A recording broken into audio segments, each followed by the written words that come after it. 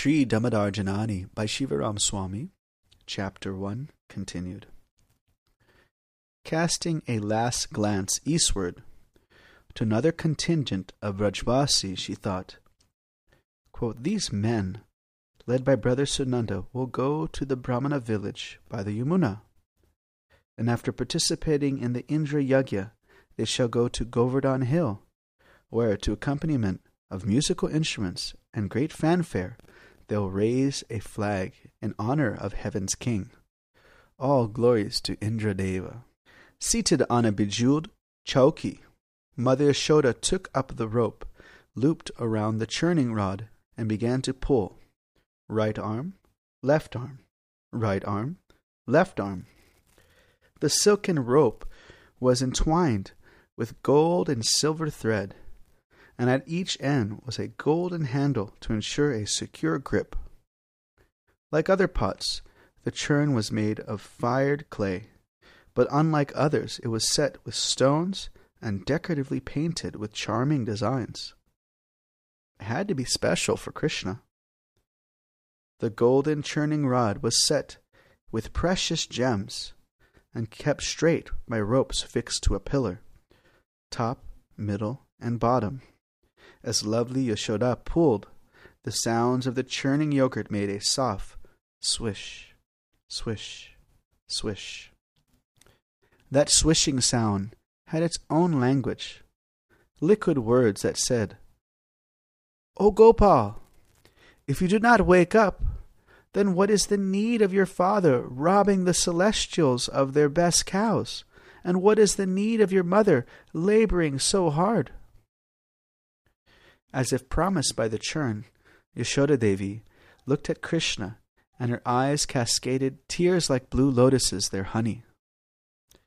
Although her eyes were naturally beautiful, because she was always watching her persistently mischievous son, Yashoda Devi's eyes were charmingly elongated. As if in disagreement with the churning yogurt, Yashoda thought, "Let him sleep a little more. My son is so active that he needs the extra rest." Smiling, she whispered, "Besides, in that way, Gokula's residents will be spared another few moments from his mischief." Swish, swish, swish, continued the churn. "O Queen!" Swish, swish, swish. "Why does your son raid the storehouses of your subjects?" "I do not know. He drinks so much of my breast milk and eats so much yogurt. It'll all add up to more than any mortal can consume. And yet he always wants more." Swish, swish. She added, "Maybe he steals from the neighbor's home because he does not like the butter in his own home."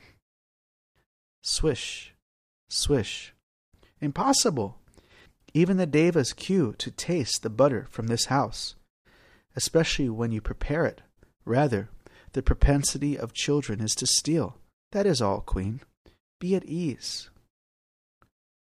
With a sigh of relief, Yashoda rested the churning rod on the chowki and walked to the stove to gently stir the milk. It had yet to boil. Then, like a majestic swan, she walked to the bedchamber to admire her sleeping son.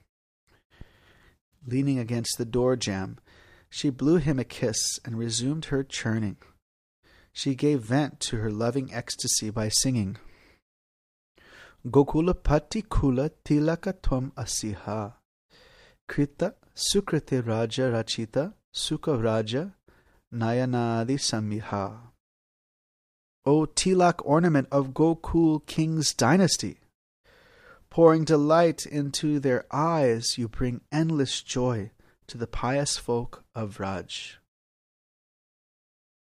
Anandodbhava Janma Mahotsava Nandi Gopa Samaj Putanika Mrita Nava Mangala Krita Vayalita Gokula Raj. The cowherd people were overjoyed by the celestial observance of your birthday, and after Putana died, Gokula's king perform further auspicious rites for your protection. Dhairya nirvatana shakata vivartanam anubhavyena parita satrinavarka vayu nivartaka parameshnanita. Impetuous as you are, you toppled the cart, and some days later the Supreme Lord kindly rescued you from the whirlwind Trinavarta and returned you to us. Madhura prangana virachita ringana jala nayana punya nana keleshu nitya kalalishu darsita vara naipunya. O beautiful lotus-eyed child, who gracefully crawls in the palace courtyard, and who is an expert and playful dancer. Tarnaka bhaladhi, shavalita, tanvadi, valiyata, manjula shobha, jariti nirahe, kautaka, kalahe, pravalita, mitya lobha. Although a handsome protector of calves, you are a greedy liar when jousting and a playful quarrel with the elder gopis. Mam mataram anu shukam udvitanu pratatam satatam Krishna drutam urari kuru tanuvridhi puru kelavali krita trishna. O Krishna, of insatiable thirst to play with friends, quickly come to your mother and make me happy. Do not delay. Shri Bhuvana Darshana Vishmaya Marshana Nishchita Vaishnavamaya Hari Varirasya Sukhada Tamasya Vigata Jara Marakaya. Although your divine potencies seem to fill the three worlds with wonder, I continue to pray to Lord Hari that you never grow old or die, and that you continue to bring us happiness, O Krishna. The maternal love of Yashoda Devi was like the fire burning on the kitchen stove, and her heart was like the simmering milk in the pot. As her heart filled with thoughts of Krishna, her eyes overflowed with tears, and her mind smoldered. Conversing within herself, she thought, "Those foolish maidservants! They are neither intelligent nor experienced enough to prepare this butter properly. That is why Krishna is attracted to others' homes. From now on I shall prepare all the butter, milk, and everything that my son eats. Then Krishna will give up his stealing ways, and I will be the one to enjoy the nectar of service to him, not silly servant girls." Pacified by her inner exchange, Yashoda focused more attentively on churning, while continuing to meditate on Krishna through self-composed songs. Although many professional poets and their wives have penned songs of Krishna and his deeds, Mother Yashoda had composed her own. In the same way, she remained dissatisfied with her maidservant's butter. She could not be satisfied with the songs of Vraja's bards.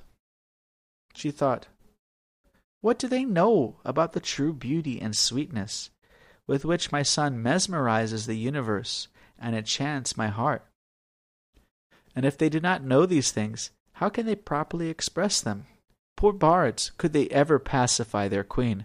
No one in Vrindavan, or anywhere for that matter, loved Krishna as she did. How then could Vraja's poets glorify him in ways that would fully satisfy the yearnings of her heart? If the son of Vyas praised my Gopal with the most select words and meter, perhaps his compositions would be the nectar for which my ears hanker." Yashoda Devi's words would not prove false. Many wise souls, proficient in cultivating an unconditional attitude of service to Krishna, would attain perfection by hearing and reciting songs composed by Shukadev Goswami. More fortunate still would be devotees who gain admittance into the realm, wherein they could hear the songs that Mother Yashoda composed herself. Pulling on the rope, Yashoda rhythmically swayed left to right and back again, deeply absorbed in Krishna's pastimes.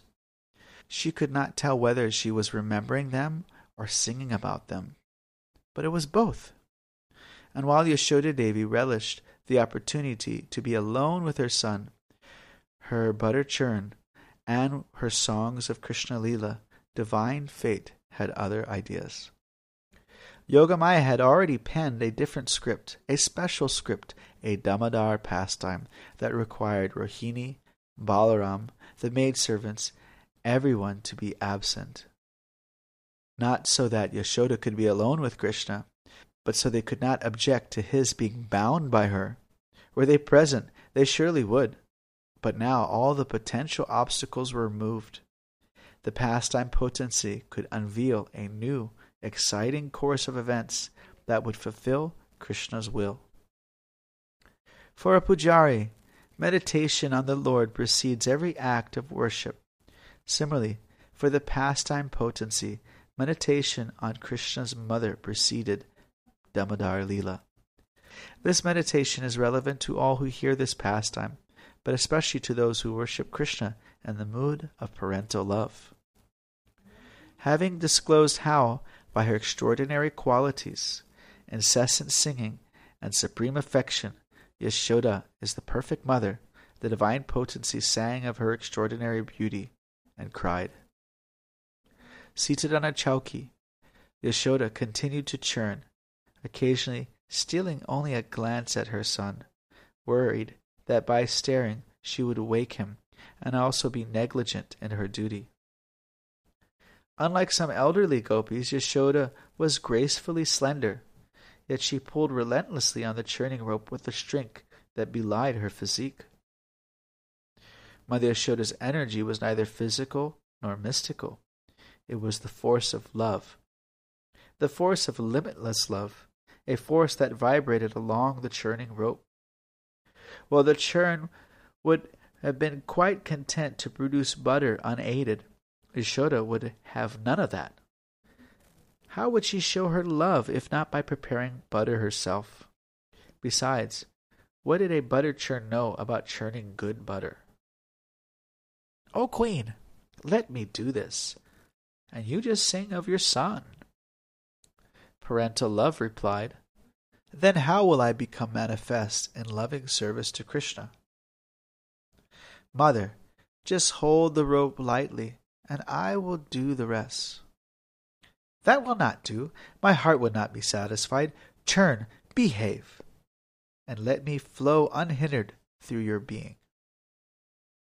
As love of God thus streamed from her every pore, enhancing her unmatched beauty, Mother Yashoda labored, while the low swish, swish of churning gently blended into the sounds of the morning. But some sounds would not blend in, and stood out instead. These were the tinkling of her earrings, her bracelets, and other ornaments. They were combined into an orchestra performance with a mind of its own. As fatigue weighed on Yashoda's arms, she strained that much harder until her whole body shook, and with it her bountiful regal ornaments. The combined sound of her shaking ornaments was like a tinkling of dozens of tiny bells, a kinkini dhvani, like the bells that pujaris used to wake deities in the early morning. And Krishna, the fountainhead and shelter of all deities, heard that tinkling as a call to rise. Slowly, slowly, ever so slightly, Krishna opened his lotus eyes. While Lord Vishnu continued to sleep on his bed of snakes for another 2 weeks, Krishna, the origin of Vishnu, awoke. Aware of their achievement, the tinkling ornament said, "O source of creation, just see how hard your mother is laboring to make first-class butter." Krishna peered through squinted eyes. From his vantage point on Yashoda's bed, he took the scene of his mother's churning, and his heart swelled with love and joy. Just then, Yashoda cast a glance Krishna's way. and she saw his drowsy eyes slowly close. She thought, "He is still tired. Let him sleep a little more." But Krishna was no longer tired. His love radiated from his mother, had entered his eyes and shone into his heart, where it was creating such a festival of bliss that he was ready to crawl out of bed to embrace her. Yet he restrained himself, allowing his own love to engulf his being. In a childish way, Krishna thought, "What an exquisite sight! I must drink the nectar of this vision a little longer." Carefully looking through his ever so slightly parted eyelids, Krishna saw that she had turned away, and so he opened his eyes further. The first thing he noticed was the movements of Yashoda's earrings. Fine beams of golden light caught Krishna's eye. Is that the sun's reflection? No, her face is turned away from the sun. Then, with wonder, he realized it is a reflection of love radiating from her form. How exquisite! Stealthily watching, the jeweled-encrusted earrings swing back and forth while rubbing against his mother's cheeks. Krishna was hypnotized, and in that condition he felt transcendental envy. How fortunate to always be so close to her! I have to play, sleep, and snatch butter from neighbors, at which times I am distant from my mother. But these earrings are always just one finger away, and from her flower-petaled cheeks at that. In answer to Krishna's jealousy, the earrings flashed a message, as if to say, "Lazy little boy, why not come out of bed and share with us your mother's sweet caress?" Krishna's mind replied, "O Kundala, that caress will come, but in her arms I cannot see mother's full glory. Let me watch from here." Tinkle, tinkle, tinkle. The bracelets on Yashoda's wrists and forearms wanted attention. To amplify their requests, they too shone shafts of love at Krishna. After all, where was love not exuding from Yashoda's pores? "O Kankana, what austerities did you perform to grace the bud-like hands that can thrill me so with their touch?" "Butter thief, we are mined from the best part of the Chintamani soil of this land, where touchstones seek to fulfill their own desires by your mother's slightest touch. Come share that touch with us. Surely every atom of your being craves for it." Again Krishna resisted. Although the bangles were right, his senses cried out to him, "Please be kind." But the vision before his eyes filled him with another, more intense ecstasy, the ecstasy of separation, and he whispered, "O senses, relish the experience of this indescribable beauty, love, and devotion." Following his order, every sense simultaneously adopted the quality of sight, smell, and sound, and thus relish Yashoda's beauty, bodily aroma, and utterances. By doing so, they compensated for their absence of her touch and for the taste of her kiss. Yashoda looked up. Krishna closed his eyes. Missing his deception, she thought, "Still asleep? Should I let him continue, or should I rouse him?" Sensing that the butter was still not done, she decided, "Let him rest a little longer." Pulling hard against the rope, Mother Yashoda made not only her earrings, bracelets, and necklace dance, but even her ankle bells. Hearing that concert, Krishna chanced to peek. Looking through the glitter of Yashoda's ornaments and bodily effulgence, Krishna was astonished by the charming contrast between her blackish complexion and saffron yellow sari, like sunshine set against a mass of rain clouds. As befitting a queen, her dress was fashioned with a fine fabric embellished with colorful embroidery and gold yarn borders. how might I also be draped about that form of love? Her movements being as energetic as they were, the loose folds of Yashoda's sari danced as if blown by the wind. To enable churning, she had knotted against her waist. Still the cloth continued to flutter against the churning rod, and occasionally even entangle the rope. Krishna was enchanted. How has the Creator so successfully fashioned this form of perfection?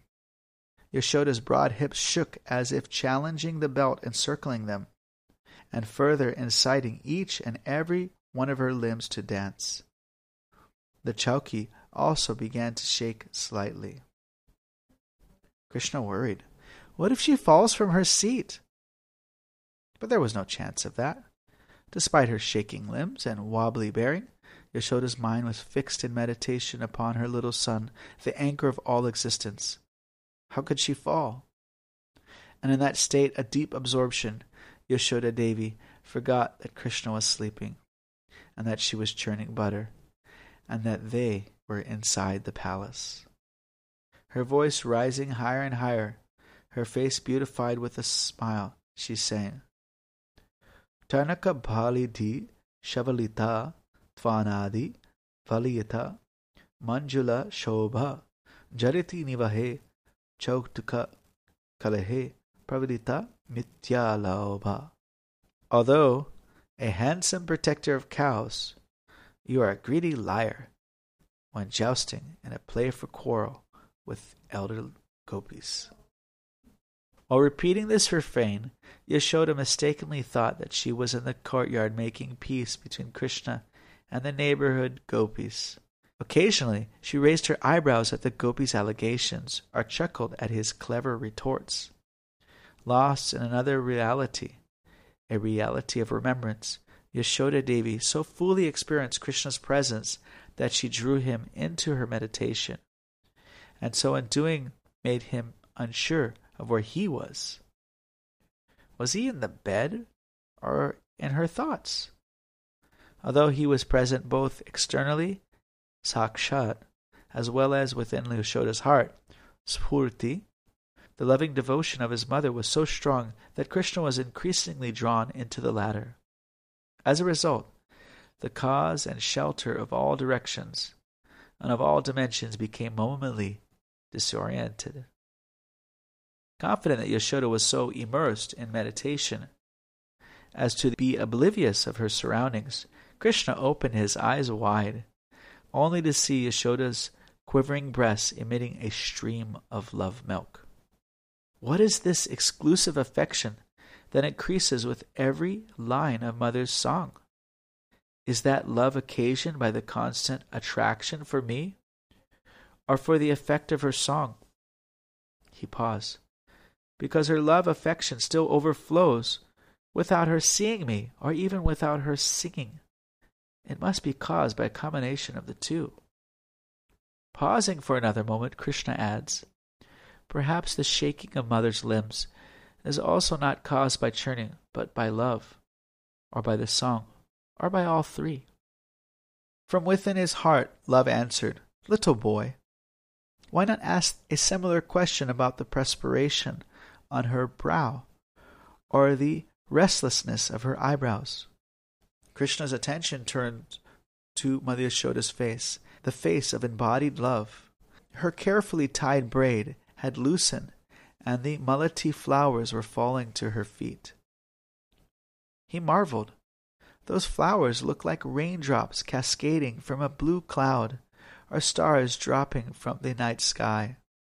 Noticing the beads of perspiration, he added, no, the moisture is rainfall from the ethereal black cloud of her hair, and the flowers are celestial showers from adoring devas.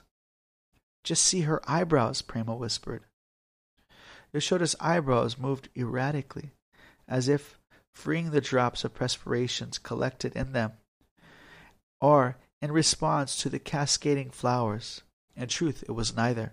Those movements were symptoms of ecstasies, and ever-fresh delight at Krishna's sports.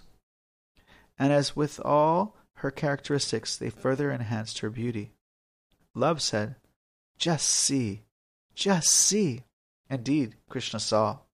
He saw his mother's wariness, her determination to please him, her love issuing forth in unmatched beauty, her regal attire askew, and her relentless symptoms of ecstasy, highlighted by the love milk dripping from her breasts. Unable to tolerate the distance between them, driven by desire to show his love for her, and desirous to drink her breast milk, Krishna sat up. With tears flowing from his eyes, he issued a stream of crying sounds, calling, "Mother! Mother!" Krishna's cries quickly pierced Yashoda's samadhi and brought her thoughts from the courtyard back into her kitchen. For an instant she appeared to lament that she had been taken away from her beloved, but Krishna's further call opened her eyes to reality. Gradually, the vision and memory of the palace and her churning returned, and she understood that her son had awakened and that he needed her. "Mother! Mother!" While coming to her external senses, Yashoda still remained captivated by the pastimes of her songs. Wiping the perspiration from her brow, she blamed the sun. "O eye of the world, leave me alone!" To free herself from thoughts of Krishna and to respond to his call, she gracefully shook her head from side to side like a celestial mare. Krishna was beside himself. "Mother!"